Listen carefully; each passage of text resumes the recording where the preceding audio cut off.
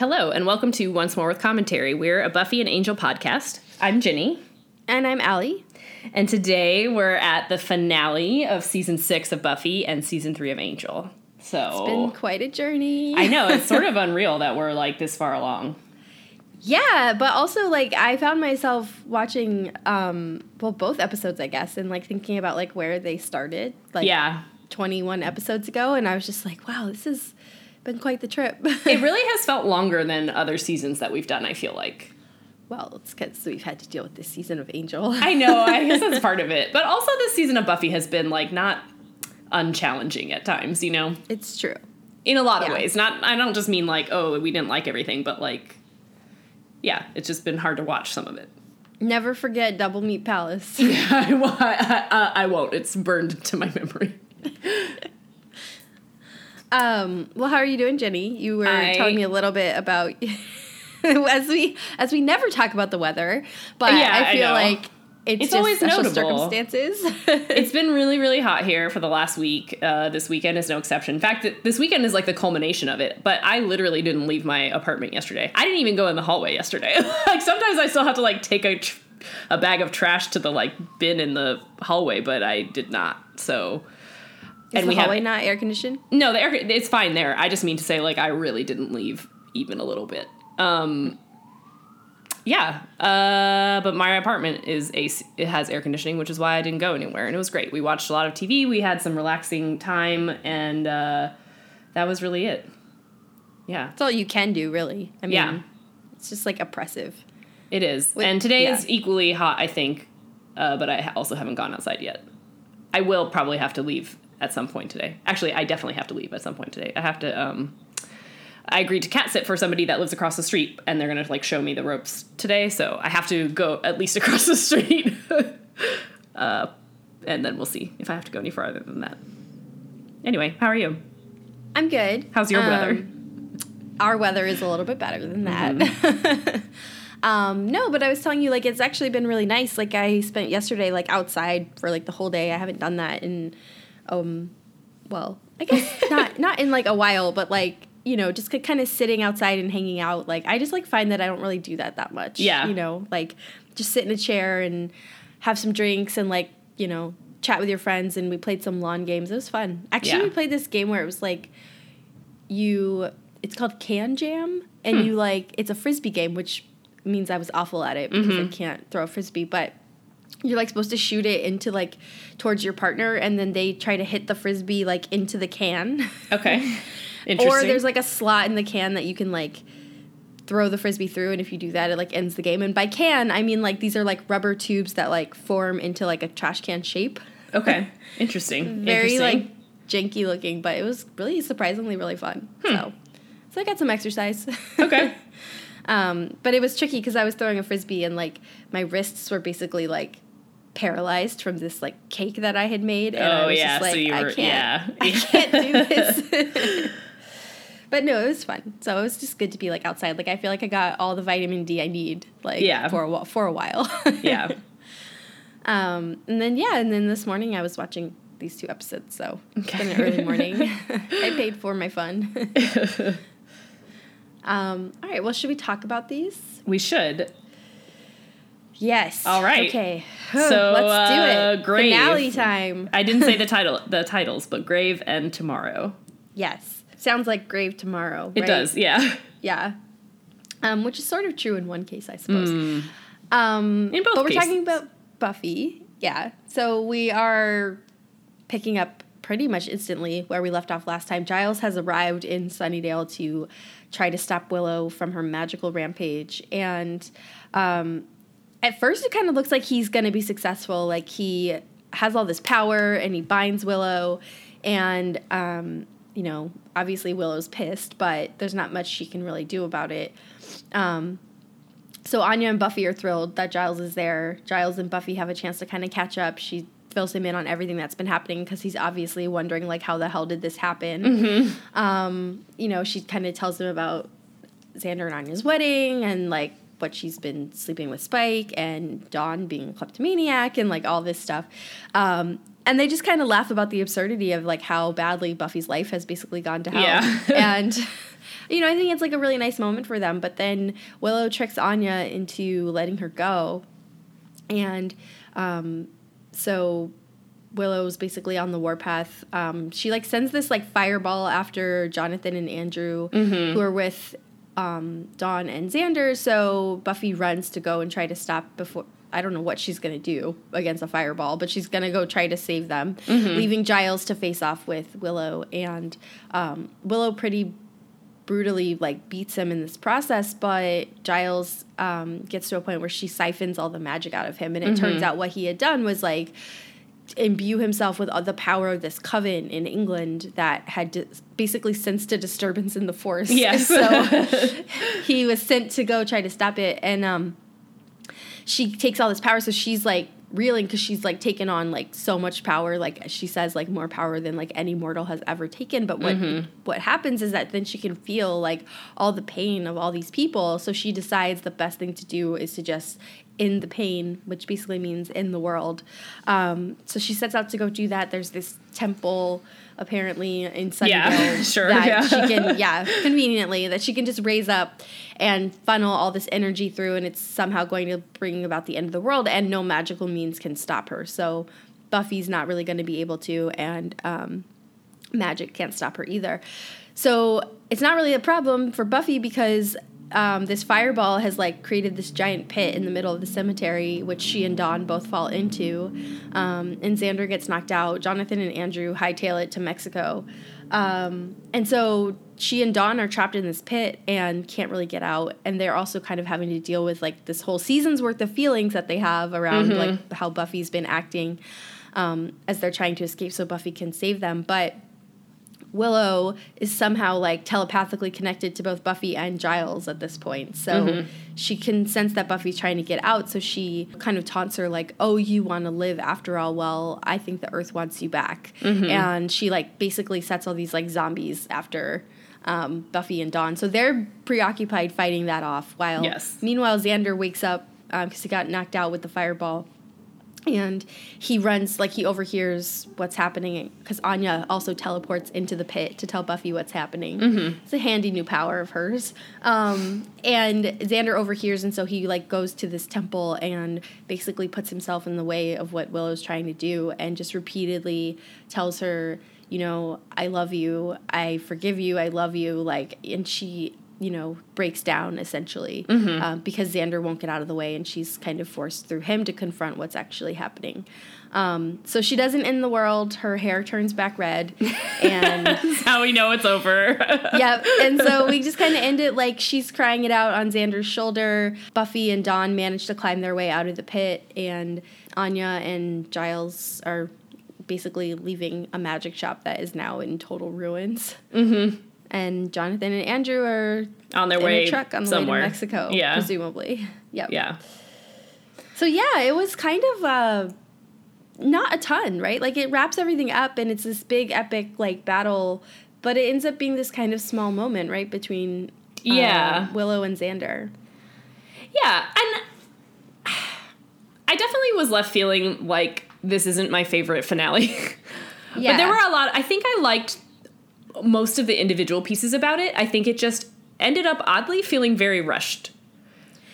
I think really what my big complaint I think about this episode, and like I'm trying to say, actually I like this episode. It's just not my favorite, you know, but I think particularly this, you know, they set up so nicely, I think, this kind of build up to why Willow turns bad in the, you know, why she goes dark is kind of this like slow burn throughout, you know, if we think about it, throughout the whole season and maybe even further back than that.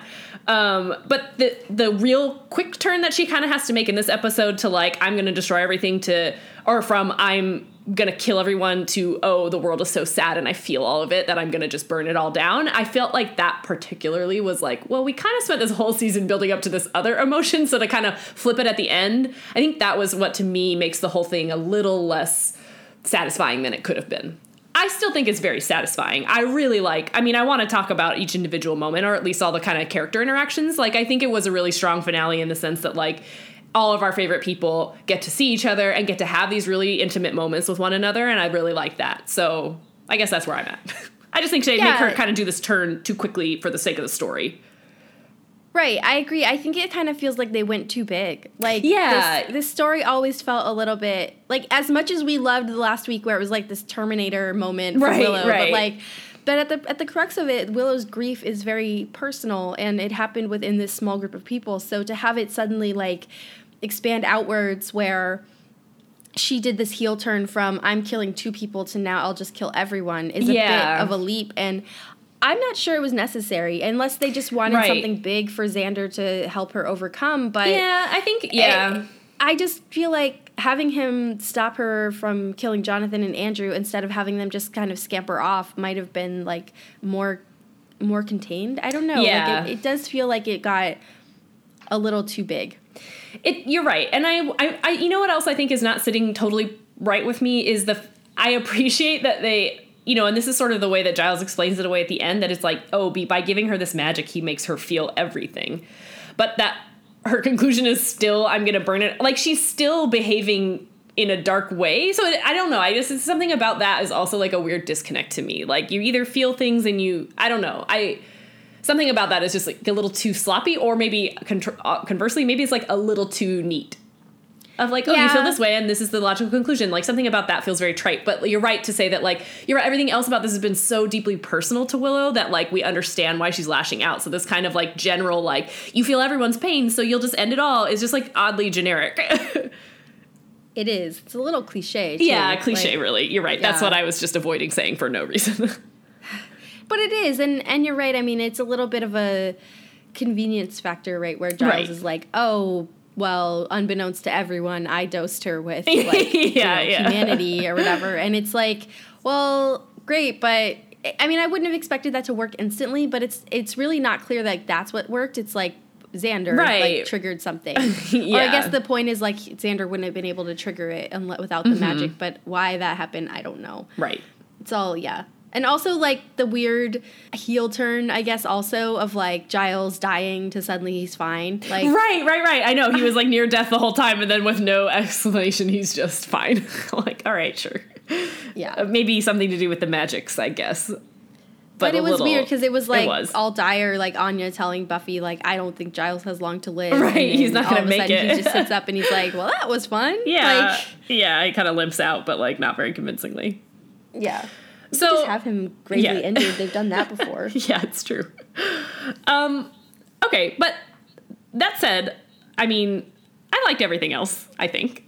You know, I was really happy to see Giles back, just as we were last week. I think that his conversation with Buffy is, like, a little overacted maybe, but I like it. I really like that they get to have this moment where they just are kind of, I do feel like they're seeing each other more, not as equals, but a little bit. Like, it definitely felt like Buffy was a little less looking up to him and looking to him for answers, so much as, like, they're old friends catching up, and she's just telling him, like, how bad her life has fallen apart, you know, and I think that's kind of where that humor came from. So ultimately, I liked the way that they get to just have this moment where they're sort of on equal footing, even though he's there to save the day. Yeah, it's also, like, a nice end to this whole story of, like, Giles felt that he left for her own good. Right. And it kind of turns out that it's been really tough for her, but maybe it's true, because she's in a place where she can, like, meet him as a friend, right, like, as an adult. And, like, if she had remained relying on him, like, he was the blocker, like, stopping Buffy from becoming an adult, right? And she's kind of done that this season of, like, very painfully, slowly worked her way into responsibilities and realizing that she's the one who has to kind of take care of everything. I mean, to be fair, like, she's only realizing some of that even in this episode still. Well, yeah, she's definitely still getting there. Her going and getting a job that she hates, but like staying there and knowing, like, that's what's going to put the money, like, in the, you know, pay the bills and everything. And but also, yeah, like, I think part of it in this episode was, like, realizing that, like, the stuff she can let go of and, like, not try to keep such a tight leash on Dawn and, like, expose her to the world and all that. So. Yeah, no, you're right. Quick counter argument, though. Also, Giles leaves, and then Willow tries to destroy the world. So, question mark on really whether he should have left or not. I'm mostly just kidding. I'm sure it would have been the same thing whether he was there or not. But it is a little bit funny. Like, it was so good for Buffy that you left. Might have been detrimental to the whole world that you left. Well, also, I wonder if he was there, if Willow would have even attempted to try to stop using magic, because she would have felt that he was chastising her too much into like a rebellion of like, well, like, and she even, obviously feels resentment about that as she's channeling it in this episode, right? Of, no, of course. I'm being facetious. Yeah, mostly, no, I know, but I'm saying like, but seriously, like, I wonder if like the story works as well if Giles is there, because like, she still resents him. Yeah. Make a decision to like give up magic, because like she ultimately did it for Tara, but then if Giles also wants it, like that's another like. But would she have been driven to this point if Tara hadn't gotten murdered? Probably not. Yeah, but Giles can't stop that, so. Right, but Tara wouldn't have been there. They wouldn't have reconciled. Yeah. Interesting questions. You'll never know. We'll never know. Alternate timelines. Alternate timelines. Yeah, I also feel like something about Anya and Giles' interaction. Anya specific, like Giles shows up and he's like, Buffy, you cut your hair. And it's like a really, really sweet thing for him to say. Cause I think that's like a good line that like really just indicates like the world is ending, but you're still my, not protege, but like my slayer. And I notice everything about you. I don't know. I'm not saying that I'm not putting this into words correctly, but I thought that was a really touching moment. And then to have Anya really be like, I dyed my hair blonde too. Like, why don't you notice me? It was like a little bit heartbreaking, but it was so cute too. It was, except Anya's been blonde this whole time. So. She's dyed her hair like 4 times this season. No, but I mean, like, when Giles left, I'm pretty sure she was blonde. Well, maybe that's the joke. That's why I think that was the joke, where she's like, I'm still blonde. No, she said I'm blonde now. I think it was definitely, but you're right.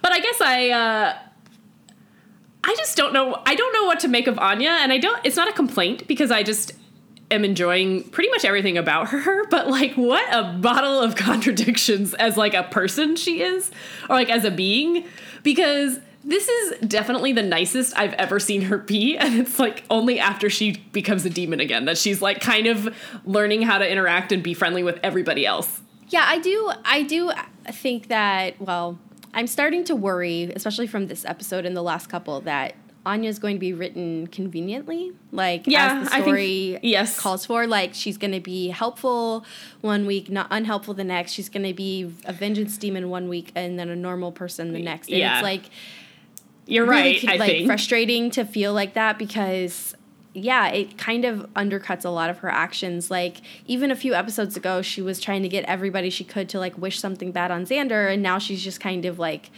going along with it. And like, she and Xander had a conversation a couple episodes ago, so they've kind of talked some stuff out, and I think that helps. But she is acting weirdly like the old Anya in a way, just less comedic relief. Nicer, right? Though. Nicer, I think. Nicer, too. Yeah, like more thoughtful in a way that she wasn't. So I don't know if they're trying to say something about like her being whole again. I don't think they are.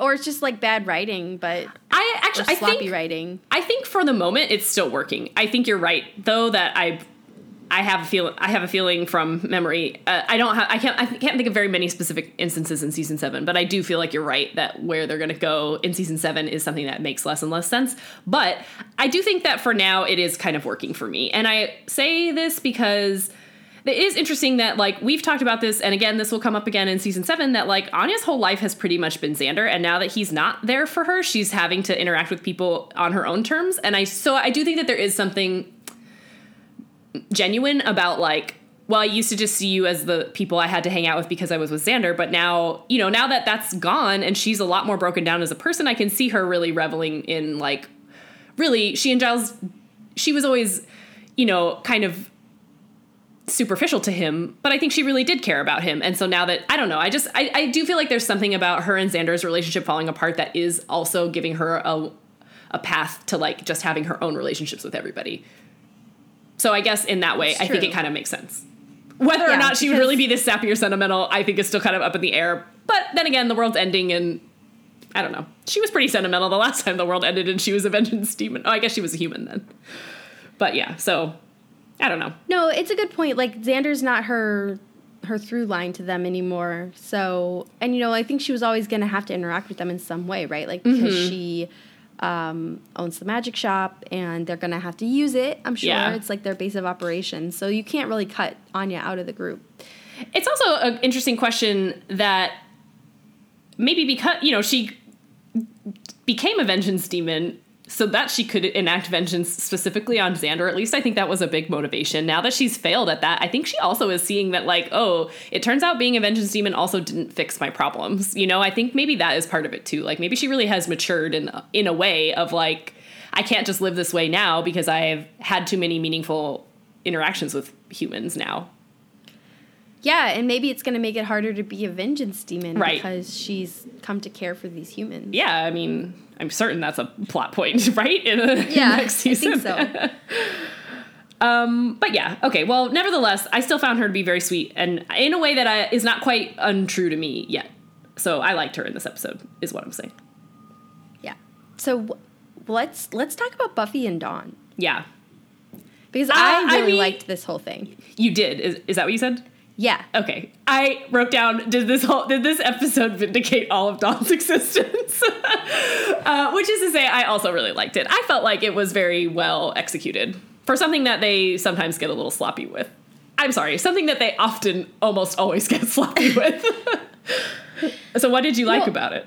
I felt like, I think this is the missing thing for Dawn, right? Is like just a little bit of maturity goes a long way. Yes, and like having her just point blank tell Buffy, like, you don't need to protect me. You can't protect me. Like, this stuff, like, you've been trying to protect me and like this stuff still keeps happening to me. Like, I thought was like a very like self-aware moment for Dawn, and also for her to be angry with Buffy for like not telling her what happened with Spike, and you know, for not telling her at all how she's been feeling. Like, Dawn kind of tells Buffy, like, well, isn't that what you wanted, like, the world to end? And Buffy's a little bit shocked that Dawn somehow has intuited this. Like, Buffy's confessed into, like, to, like, Willow and Tara and, like, maybe Xander about how she's been feeling, but she never had that conversation with Dawn. Right. Like, Dawn's been picking up on it, and hence all of her bratty behavior, right? But I think to have her that just kind of tell Buffy in a very clear way of, like, I see you and what's been going on, does wonders for Dawn's character. I was also really struck by the way that Dawn specifically says, like, you know, when it's part of her speech where she's telling Buffy, like, you can't stop, these things keep happening and everybody that I love keeps dying. And I felt like that was also a moment that just landed really hard for me. And I think, I guess just because it's sad and honest, but, like, yeah, I agree with you that it just also makes her feel a lot more like she's aware of what's going on and how tragic things are always going to be for them. And how great was it when she picked up a sword and fought with Buffy? I mean, come on. That scene is great. And them fighting back to back and, like, side by side. I think they also did a good job of, like, not making it so that Dawn was just immediately, like, great at it. You know what I mean? Because, like, it's a little bit like, oh, she's not the Slayer. She's just a 16-year-old at the end of the day. But I did feel like they staged it really well of, like, she kind of struggles, but then she kind of gets her footing. And, like, it does make sense that, like, I love when she's like, you think I never watched you? I always love that moment. Yeah. And then I love, you know, at the end, you know, we started this season with Buffy climbing out of a grave. Yes. We end this season with Buffy climbing out of a grave, but the crucial difference is she's not alone. And I just, like, love the symbolism of that scene. Like, I was like, oh, daylight. Buffy found her way back to Dawn. And that it's day. I mean, again, it's, like, always a little bit shocking to see the really brightly filmed day scenes because there just are not that many of them. But, like, no, I agree. I think that was a really, I really, really like the way they wrapped that up. I think that was in some ways more satisfying. That's not true. I like the Xander Willow thing too. So, yeah, but it's kind of like a nice, you know, button on this whole arc for Buffy where she kind of admits, you know, that even to herself, maybe she didn't even realize until this moment, but, like, she's relieved when the world doesn't end, and she's happy. Like, she wants to live and to, like, do all these things, and I'm getting so emotional. Do it for Dawn. It's just a great counterpoint, and I think you're right. Like, the visual of it being daylight versus nighttime, where, you know, the first episode of this season was entirely in the dark, and this one is almost entirely in the daylight. It's really cool. It is. Shoot, I had another Dawn point to make, but I forgot what it was. Anyway, great scene. Also, never really realized how grim it was that, so when they first are in there and Buffy's trying to climb out because they realize that Xander's gone or when he's there and they think he's knocked out or whatever. And she's like, oh, I'm just going to pull all these coffins out and stack them up on each other. And I was like, oh my God, because you guys are literally just, there's a huge pit in this graveyard. So there's just coffins, like the ones that are buried 6 feet under. Ugh.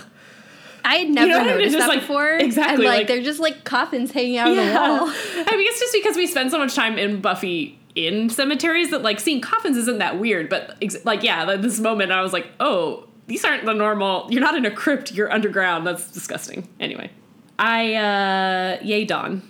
You were mature and you made sense. Oh, you know what? This is what I was going to say. I think it's also a nice... you were talking before about how Buffy is finally becoming an adult for all these other reasons. And part of, one of the things that Giles says to her is oh, being an adult is knowing when to ask for help. But I think that was a nice point that he made. I feel like also this interaction with Dawn is another just really big moment for her, though, maturity wise and adult wise is also you can't I think Buffy has kind of had this idea of what providing for Dawn and being her parent, being her, pseudo parent is going to mean. And I think she thinks it means I have to protect her from literally everything all the time, and that is such a huge amount of pressure that she's put on herself. It's also kind of one of the reasons why she's failing so hard. So I think this is also a nice moment in her really evolution into adulthood of realizing that that's not what being your parent means or being your guardian means, because you're right that I can't protect you from everything. So instead we just have to find ways to mitigate it and to be honest with one another about what's going on.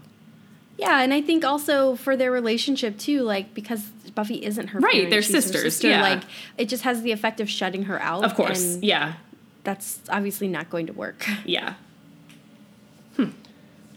Well, should we talk about the big one? The big one. Yes. Xander still.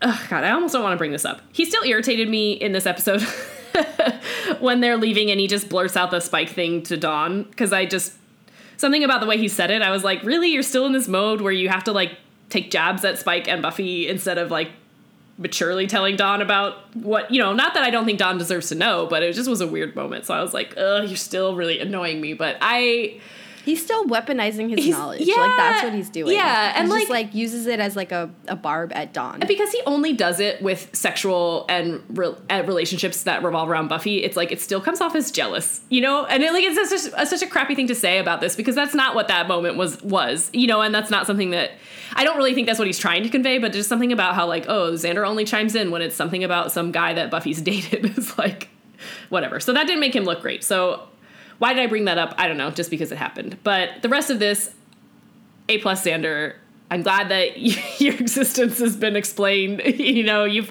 brought something to the table. There's a nicer way to say that. I don't know why I'm being so snotty about it. So this is the episode, right, where we hang a lot of our forgiveness of Xander on this episode because he does prove that he can reach out and be someone who wins through an emotional breakthrough, which honestly would never have guessed that would be Xander. But it's true.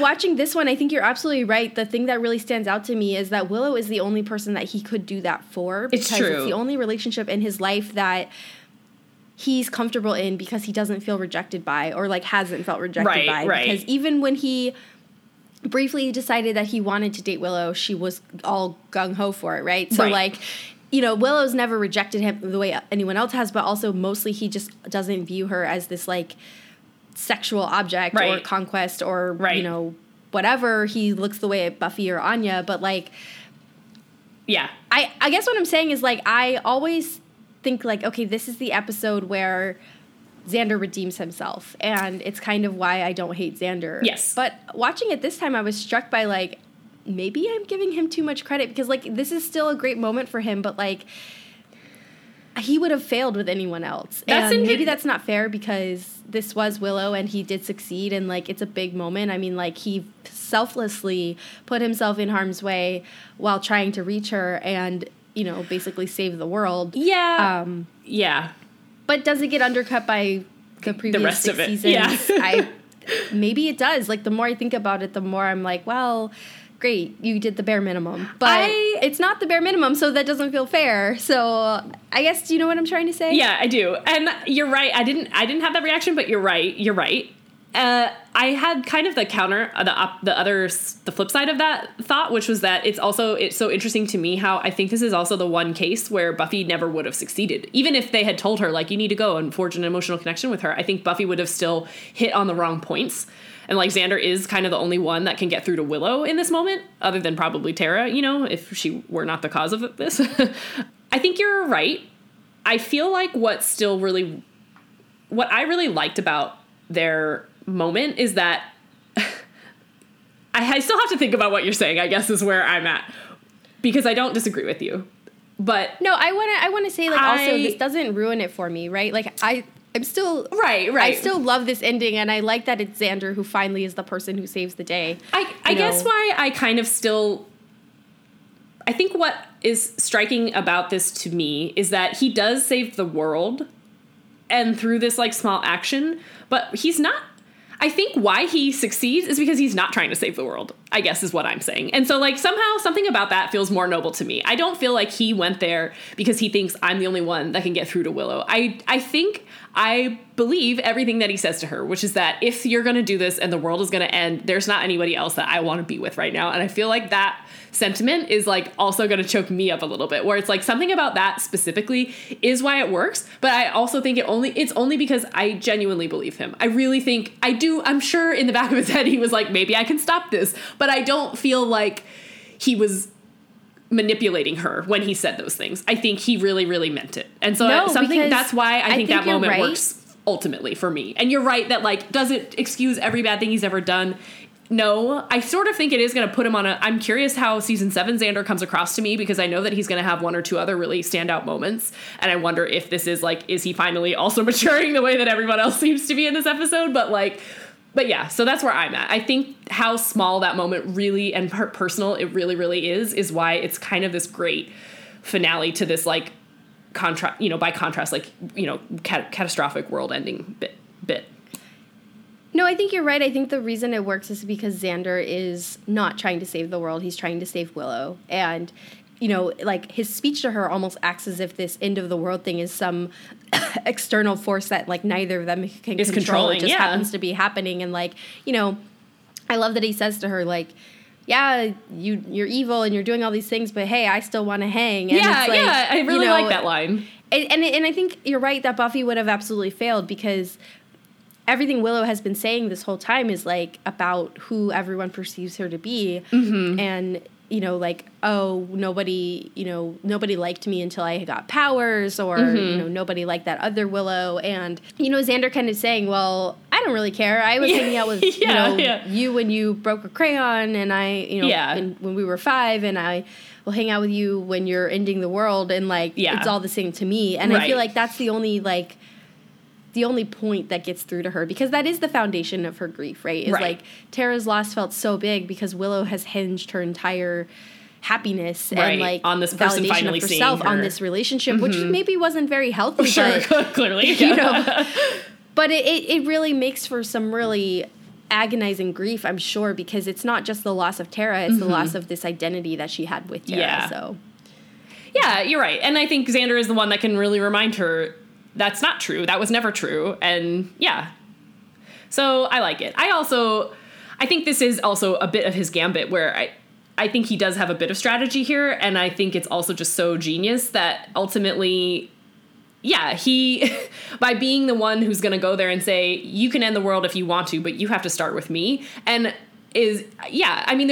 it's not no way that couldn't work, but, like, if anything's going to work, I think that's fair, because she really is seeing everything on such this, like, macro level right now that, like, she just thinks, like, well, there's pain and I can end it. And he's like, well, that's fine, but what you're doing is murdering all of your friends and family. And so I'm going to make you do it and confront it. And I just think it's a great idea. Yeah, so, you're going to look at me while you're going to look at me while you do it. Exactly. And I think that really seems to be the thing that is the final nail in the coffin for her, is, like, she keeps physically assaulting Xander with magic. And it's like, well, at a certain point, you can't deny what you're doing.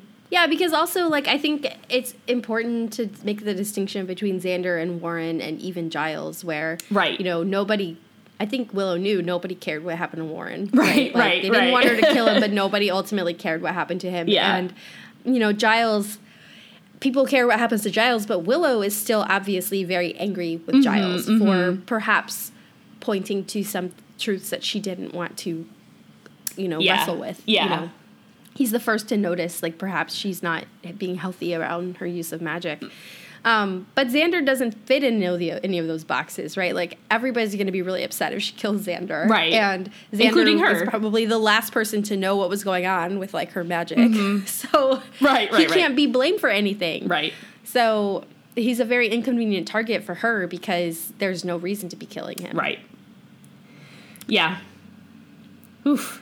But yeah, so you bring up a good point, and I think we can definitely think about that more, especially, like I said, I'm curious how Xander comes across in the next season. But yeah, he's not a perfect person, but he was the perfect person for this moment. Absolutely. I think that's a great way to put it. And I do think I think I'm just curious how much that sways my future. Yeah. No, I mean, it is a really great point, too. Toxic behavior. Right, and how much does it really matter that he can be great to Willow if he can't be great to literally every other woman in his life? But whatever. He does save the world, and that is noted, mentally noted. That's in the plus column. Yes, in his karmic check, whatever.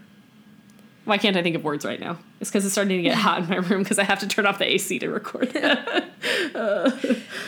All right, well, speaking of the karmic plus column. Yeah. Well, plus or minus column, I suppose. Sure.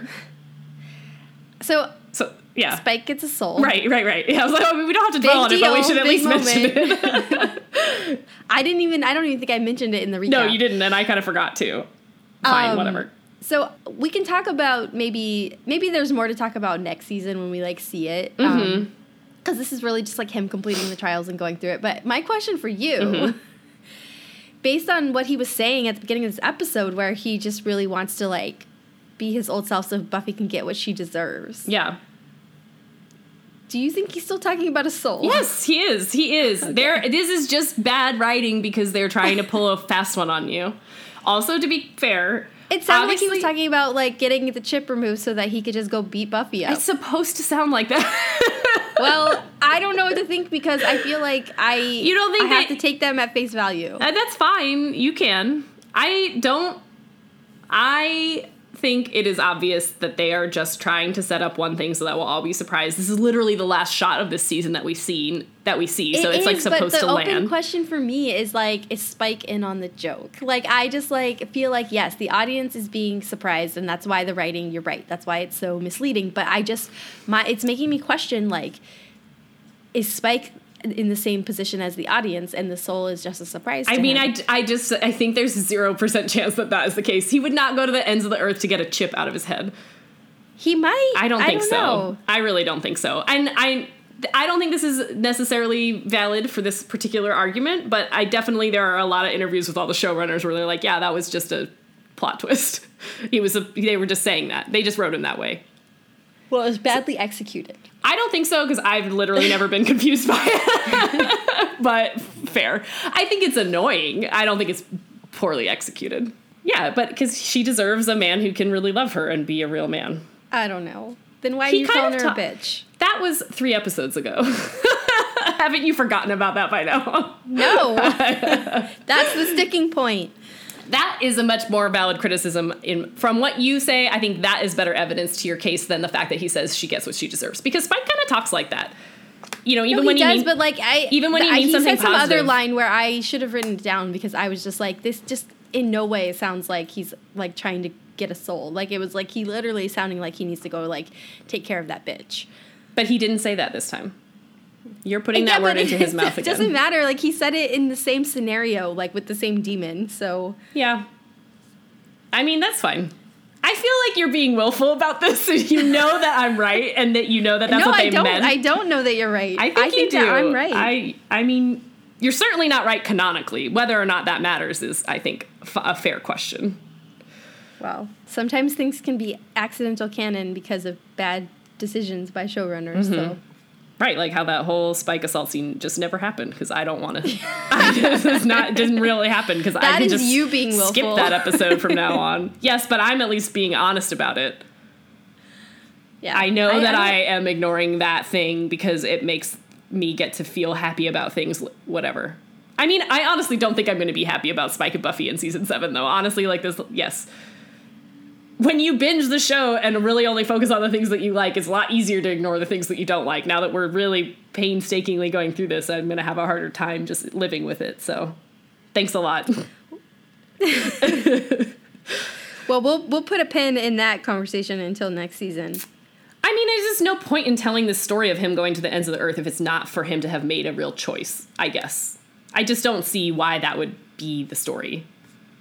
So, like, yes, it's this sloppy. It's not really sloppy. I think it's just shticky and kind of stupid. But I don't think that takes away from what he's trying to do. Ugh, okay. You want to talk about Steven? Should we talk about... Yeah, I was going to say Angel, but yeah, Steven. Steve Holtz. Steve Holtz. Oh, my God, right. All right. I mean, I think kind of the flip side, this is, like, once again, like, a lot of different little tiny plots happening in this episode. So... I'll do my best. But, okay, so where we left off, Steven/Connor thinks that, has been led on purpose to believe that Angel murdered Holtz. And that he now has a mission to, like, go try and figure out how to get rid of Angel. And he does that. He shows up back at the hotel, basically as a ruse. He's... Yeah, he's there to pretend like he wants to just live with Angel, that he wants to forge a relationship with him, but what he's more or less really trying to do is figure out Angel's weaknesses. Like he has Angel show him how to fight. I mean, it's sort of backfiring on him, I think, a little bit because they do really have a connection, and Angel ultimately isn't a bad guy, no matter how much I sort of hate him sometimes. He means well, and he is a good person. So I do feel like Connor is a little bit getting some... questionable feedback to kind of his worldview, specifically about Angel, but nevertheless, he does figure out somehow kind of how to trap and trick Angel. And so at the very end of this episode, despite they do have these little moments of bonding when they're fighting together, he ultimately lures Angel into a boat and puts him in a coffin and sinks him underground. Sinks him underwater, rather, not underground. And also, this episode ends on a cliffhanger, which I did not remember. So, meanwhile, everybody else is doing things, mostly Cordelia. Cordelia finally confronts her about how she's really in love with Angel, and she can't deny it, so he leaves. Where is he going? ? But she, after having this weird conversation with her demon self, she decides that she is going to tell Angel how she feels, so she calls him and they set up a time to go have this date where they're going to talk about things. And I think it's pretty clear to both of them, that they're on the same page finally and that this is finally the right moment. So while she's on her way to meet Angel, time stops on the highway. She has her little demon glow thing happens and she once again sees, Chip. Yeah. I always want to call him Chip, but that's not his name. Skip, her kind of demon guy to the powers that be, shows up and he tells her, all right, you did it. Actually, the powers have been testing you by giving you so much power with your demon ability. And since you used it well and for good things, you used it to save Connor and you used it to help your friends. They've decided that you can ascend. We need your help now fighting evil on a different plane in a different level. And so he makes her very quickly make this choice. Obviously, she thinks it's super unfair because she was just finally going to go have this moment with Angel, but where the episode ends, she is ascending into what? I mean, I have a lot of open questions about this, obviously, while Angel is being drowned in the ocean. And then lots of other little things happen. I mean, Fred and Gunn are there. That's kind of Fred eats a lot of popcorn. That's her whole character moment in this episode. Pretty much her arc. It is her arc. It's disappointing, but it is also relatable. I ate a lot of popcorn last night. Lauren decides that he's leaving. He's going to go start work on his career in Vegas. He does give them quite a few warnings about Connor, and he also is the one that finally tells Angel, look, Cordelia feels the same way about you, so stop being a scaredy cat. And Wesley, keeps getting courted by Lila to join Wolfram and Hart, and instead what they do is just bone. So, But ultimately, this ends on a huge cliffhanger where Connor and Justine are out on a barge or a boat or whatever, dumping Angel into the ocean. And meanwhile, Cordelia is ascending into whatever other plane to become some sort of deity goddess, ? Higher being? Higher being, unclear. yeah. Yeah, I mean, there's one's going up and one's going down, and Fred's like, where is everybody? Yes. I mean, I didn't hate the cliffhanger with Angel, and I'm not actually hating this particular storyline with Connor. Like, I did kind of enjoy that. I thought their little fighting side by, like I said, I mean, maybe that was just my characterization of it, but like, they kind of keep accidentally bonding, even though Connor is, on paper, he's trying not to be charmed by Angel, but he kind of can't help it. And I felt like that was really well executed. And like, also, I think Angel, who's trying really hard to be like a fun, good dad to his son, is like the most charming Angel that we've seen in years, years of the show, at least. Like, it was kind of nice to feel like, when Angel isn't just pining or moaning about something, he really can be fun. And I really liked getting to see that side of him. And then I guess I don't mind that they did that cliffhanger with him. I really mind that they teased Angel and Cordelia and then pulled them apart at the end again. Yeah, and what was annoying to me about that whole thing was like that whole like they don't realize it until like someone like expressly tells them that this is what's happening. Like so Lauren cliche. Straight up tells Angel, like, you guys are in love with each other, and Gru kind of does the same with Cordelia, and it's like, then they're both immediately like, oh, okay. And even then, Angel doesn't do anything until Cordelia's like, I need to talk to you. Yeah. And that Cordelia, like, lets Gru leave, but then has to kind of talk herself into being in love with him. Like, I just felt like it was all handled a little bit strangely, but, it was. Aside from that whole thing, like the whole romantic subplot, I actually feel like this episode was an uptick. No, I guess compared to recent weeks, and I actually, agree. Especially as a finale, like, think it worked for me. I really was surprised by the cliffhanger, to be honest, and I was pleasantly surprised. I think I was like, oh, do I want to watch another episode? Am I excited to see what happens here? I mean, I'm not, because I'm really nervous about the Cordelia storyline, and I feel like they didn't do her justice in this episode. But I think I agree with you overall. I liked everybody else in this episode. I liked Lauren, I liked Fred and Gunn, I liked Wesley. I like the Wesley-Lila subplot, whatever that is amounting to. I felt like that was actually a lot more appropriate than him ever going to work for Wolfram and Hart. I was like, oh, this kind of makes more sense, right? Yeah, I mean, Wesley, like... It's like, you guys really hate each other, but that's fair. Yeah, I mean... Wesley is not nice in this episode, but Wesley also has reasons to not be feeling particularly nice to the people right now.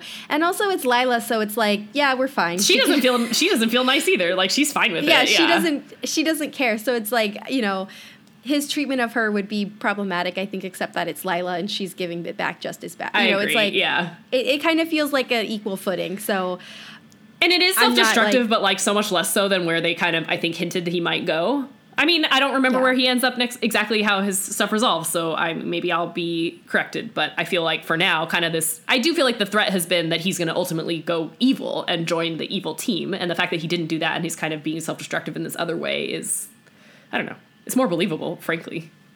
Well, and it's also kind of a relief, especially in this episode, as we see the Wolfram and Hart just comes across as silly in this episode. They sure do. They launch a helicopter raid on a drive-in movie, and also they fail spectacularly. And then it's like this nothing moment. Like Angel just hauls Holland out of the car, and he's like, "Stay away from my son." And it's like nothing, and it's just all very silly. Like, they did this whole production for that, and like also, what I didn't understand is, I feel like Wolfram and Hart, the thing that makes them work or that makes them believable is this commitment to doing everything that they do with the utmost secrecy and unbeknownst to everybody. It's true. And so this whole helicopter raid felt way too public and way too out of character for the firm, and makes me wonder, like, if the writers just thought it would be really cool, or if that it's another indication that, like, maybe the people running Wolfram and Hart are just getting sloppy. Right.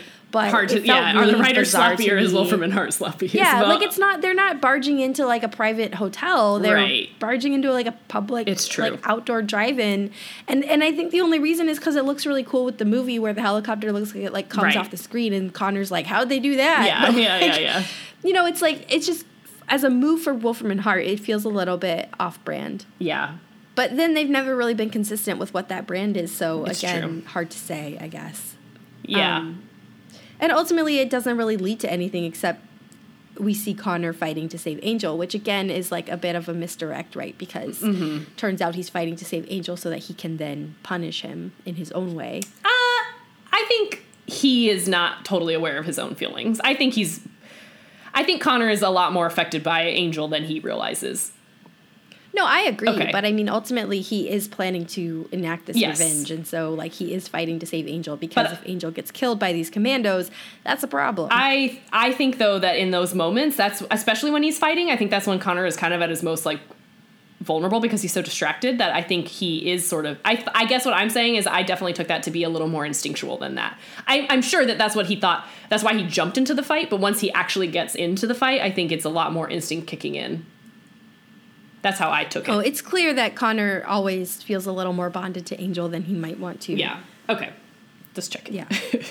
Yeah. I guess I mean, again, I'm just kind of, I liked this episode. I'm very worried because you know what? But I shouldn't do that. I'm not going to do that. What I liked about this episode is I think that they're finally executing the tension between Connor and Angel pretty well. I think Connor has good reason to feel how he does. I think this episode was one of the first times where they didn't kind of just sneer at him for thinking this, because it's like, how could he think anything else?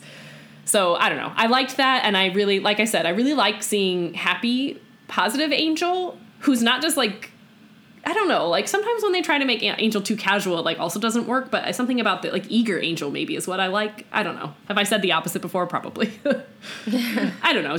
I appreciate Angel working so hard at something that's not a woman and that's not like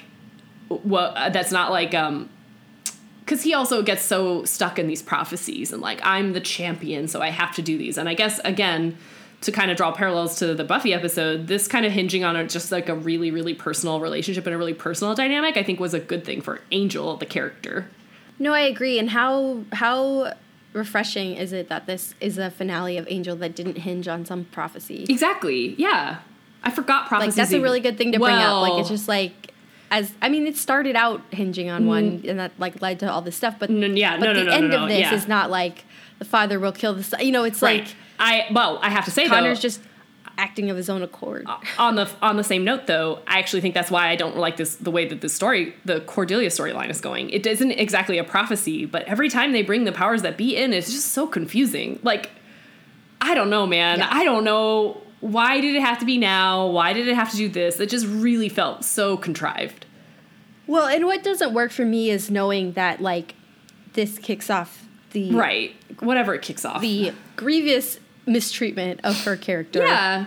But even if it hadn't, I think I don't want this for Cordelia. And I frankly don't buy the timeline. She has been a very good person. She has done a lot of good, but there is no way. I mean, she's like 22, right? Like, I don't know. She's only been a good person for like 3 years. Like, I don't know. Something about this is just...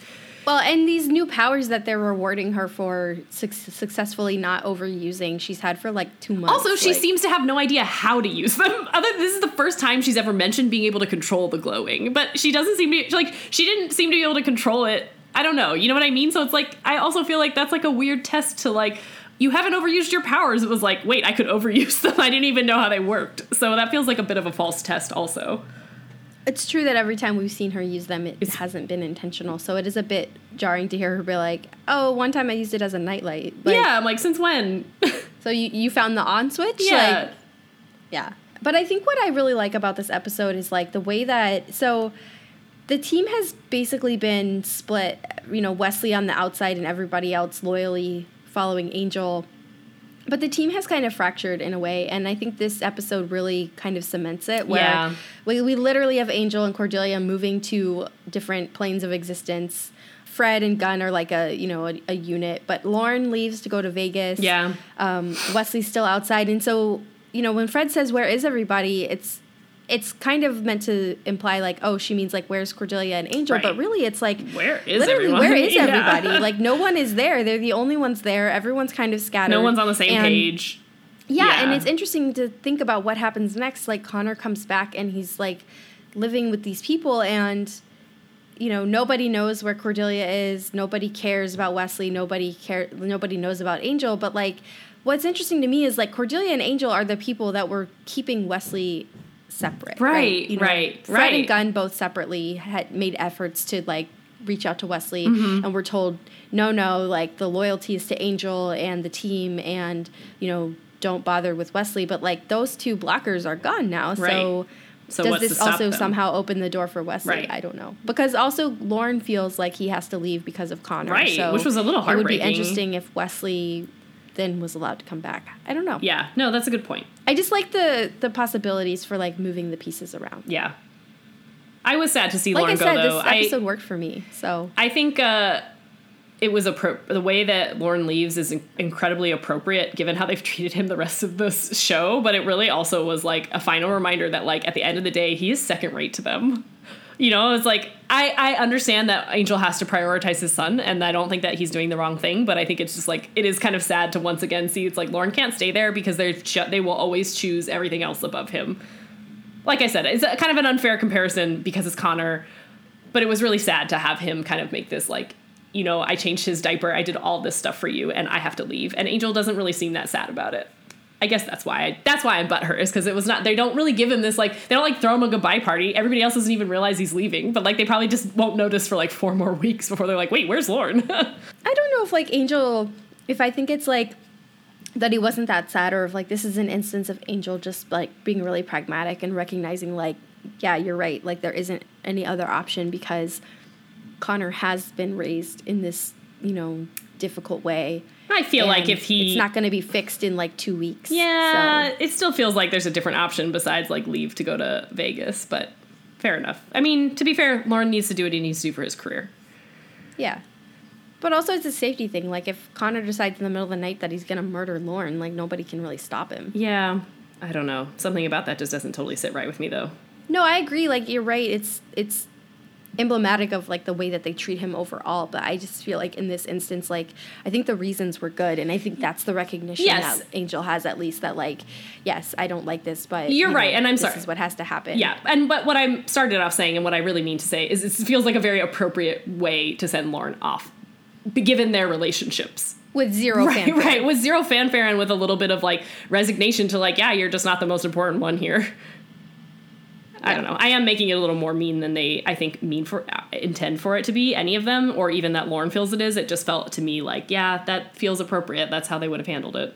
I mean, okay, sorry, but did you like the Cordelia scene on the highway? I hated that. Oh, just the whole thing, the whole way that came about. Well, I mean, it's clear that they had her choose that outfit so that she would look angelic. Sure, yeah. Which I always find annoying. Yeah. Like, I think I would have liked it better if she'd just been wearing, like, jeans and a t-shirt, but sure. Yeah. Because that's not an outfit style that we've, like, ever would expect Cordelia to wear, too. You know, so just, like, yeah, okay, I know what it is that's bothering me about this. I think it's because Cordelia is obviously my favorite character in the show, I think, or at least has been up until this point. And what I felt like they always did so well was, like, just turn her into a better and better version of herself. And I feel like, obviously, in this moment, they're literally, like, deifying her. But also the show has kind of been putting her up on this weird pedestal where it's like, she's more than just a good girl. She's, like, or, like, a good woman. She's, like, an angel. I don't know. You know what I mean? I can't use the word angel because angel's an angel. But I don't know. Something about this is like, now they've kind of pushed it too far where she's not human anymore. Like, she feels less and less human all the time. But, like, that was really her strength, was how human and empathetic she was. So it feels a little bit crappy to be like, well, she's so good, she's not even human. Like, I don't know. No, I actually agree with you. I think that that's true. And I was noticing in this episode, I think they're trying to lean into this, like, angelic persona, too, of, like, they've kind of turned her into, like, the mother goddess. They really of, like, have, this group, yeah. Right, where, like, she's watching them play fight, and then she's like, who's going to clean this up? And it's like, I'm sorry, Mrs. Cleaver? Yeah, like, exactly. It's just so not Cordelia. It's not. Like, she wouldn't be the, like, tisking mother, like...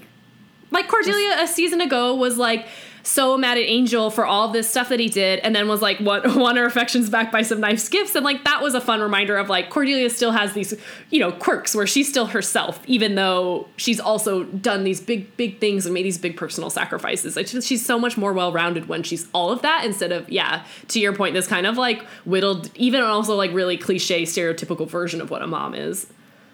Yeah, you're right. You're right. Ugh, and it's you're really right. That's weird what to was give that role me. to Cordelia in the same, like, overtly give it to her in the same episode where she's, like, you know, summoned up to heaven, I guess. It feels a little questionable, like, I think.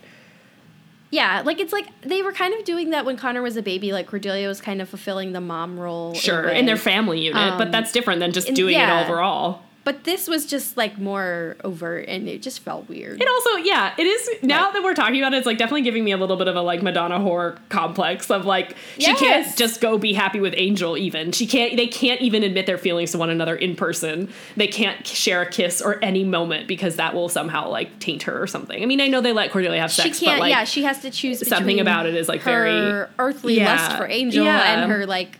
her rise to be, you know, a higher being. Yeah, it's a little bit strange, and you're right. I mean, it is this idea of, like, Cordelia being, like, either the whore or the Madonna. Yeah. And, like, it's just a weird dichotomy. It was weird.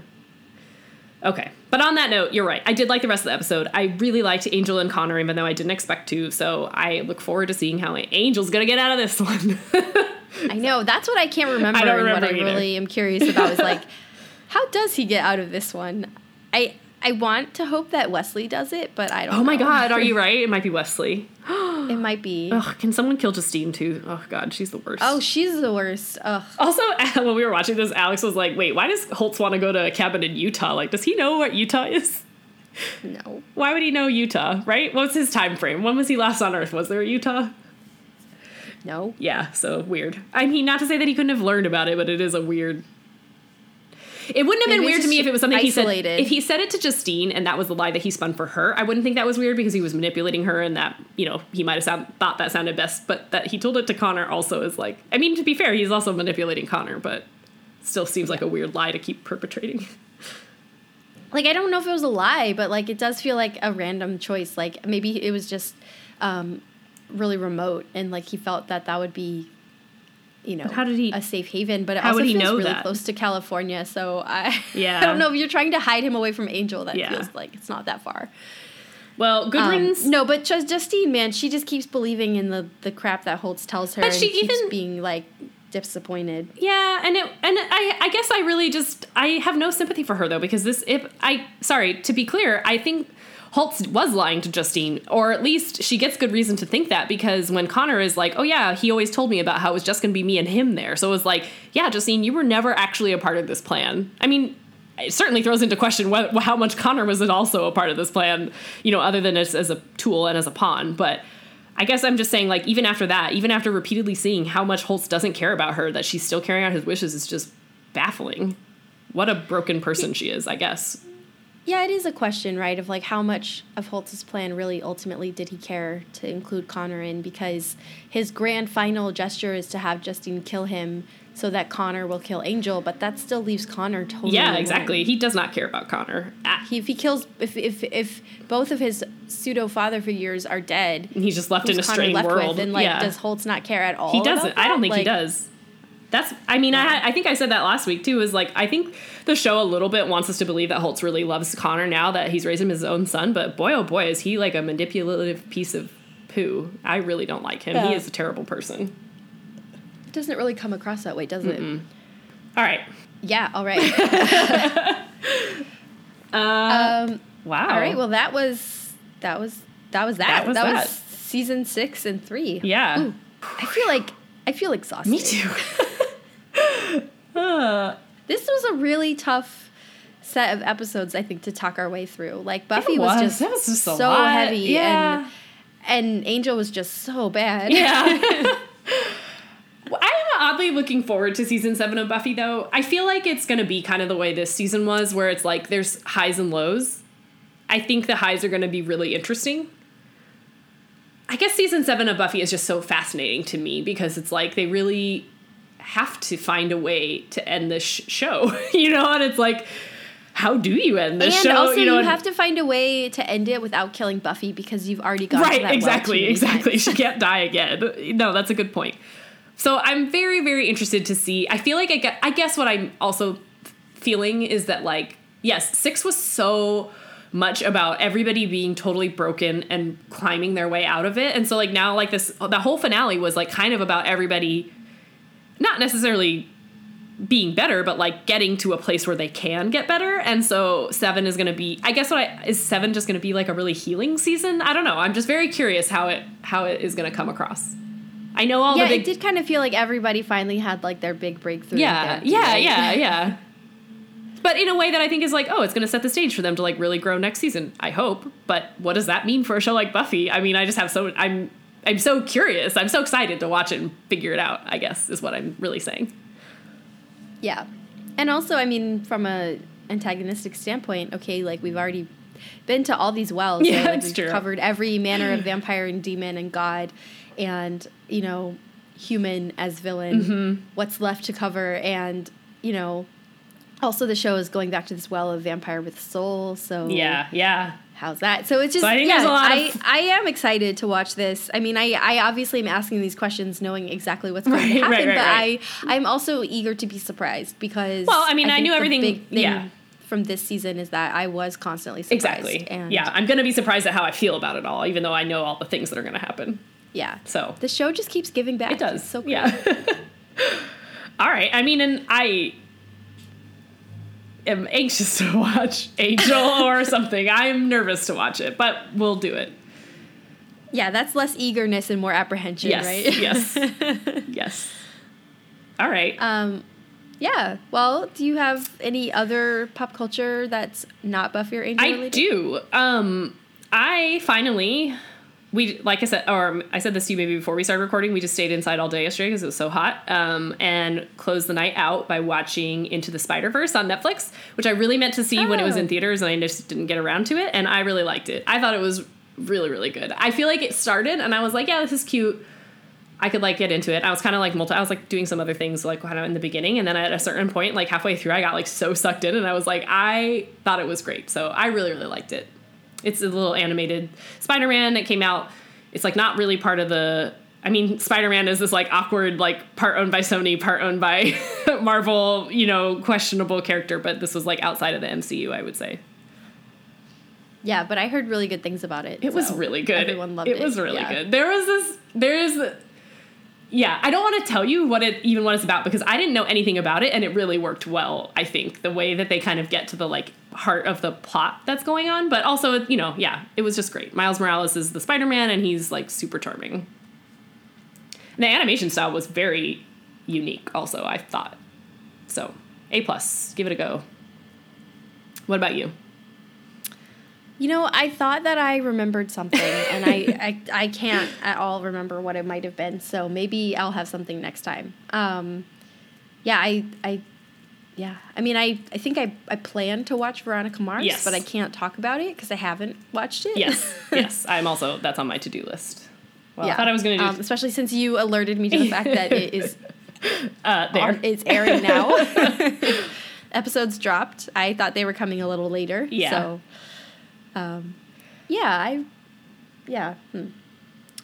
but no, I'm curious how that will be. I'm sort of apprehensive to watch that because, you know, season 3 and the movie were both such mixed bags. So I expect it to be a mixed bag, but I am very prepared for that, and I'm, like, definitely going in for it.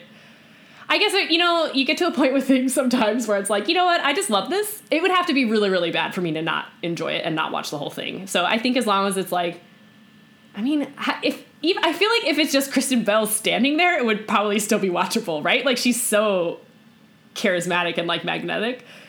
Yeah, if she's just, like, standing there, like, doing her Veronica Mars, like, smirk. Yeah, I mean, like, yeah, I could watch that for, like, 10 minutes, probably, right? Even with no words. So I guess what I'm saying is that, like, I definitely have tempered expectations. I think as long as it strikes any of the same chords, I will personally just be happy to watch it because, like, it's like my old friend that I just want in my life again, and things change and we grow as people and they grow as a show, but as long as it's, like, mostly the same, I think I'm going to be fine. And I'm also very intrigued as this show, even more so than the movie, I think, is, like, Veronica as adult. And yeah, I I am very curious to see what that looks like. And I do think that the movie was a mixed bag, but there were definitely, I think the piece that I liked the most was how much it was about Veronica either resigning herself or choosing this life for herself. And so I agree with you that like I'm interested to see how that plays out of like now she's not just kind of doing it on the fly all the time. She's made this choice.